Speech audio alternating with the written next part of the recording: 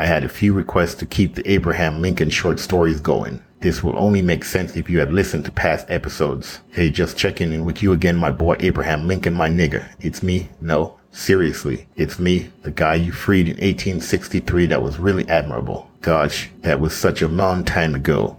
Hey, wow. I'm so sorry. This awkwardness, this racial tension is all my fault. How can we work through it? Here's a list of all the things we've done since 1865. Andrew Johnson became president following your assassination. Damn, who saw that coming? Just like you didn't see John Booth coming. No pun intended. He was impeached and removed from office when he tried to prevent the South from re-entering the Union. The Civil War ended with the surrender of General Lee to General Grant at Appomattox. Congress created the Freedmen's Bureau, which provided health care and education for newly freed slaves. It also helped them find jobs and man ownership, set up courts to resolve disputes between former slaves and white landowners, enforce labor contracts between freedmen and planters farmers. And just fucking with you, Abe, Congress didn't do any of that shit. Anyways, I'm writing to you because I think it's important that you know what's happening in our country. We're not where we were when you freed me in 1863.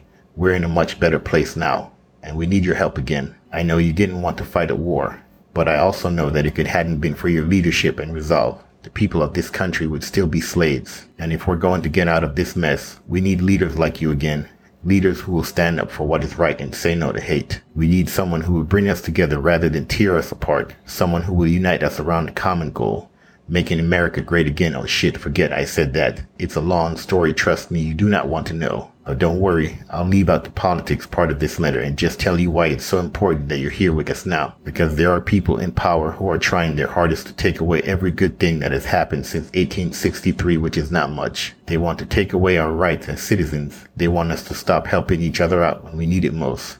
They want us all living in fear again instead of working together. Kids in kindergarten are getting fucking murdered in school in cold-blooded and nobody is doing anything about it. Nobody is fucking safe. Anyways, I just wanted to tell you that I'm doing great. Thanks for asking. I forgot you don't like niggers. Anywho, I'm living a very good life, and I'm really enjoying my new freedom as a free man. I was wondering if we could get together sometime soon and catch up over a cup of coffee. Perhaps we could reminisce about the good old days when you were president and I was your slave, and how much things have changed since then, or will I still be a slave? Alright guys, let me know if you want me to keep the Abraham Lincoln short stories going.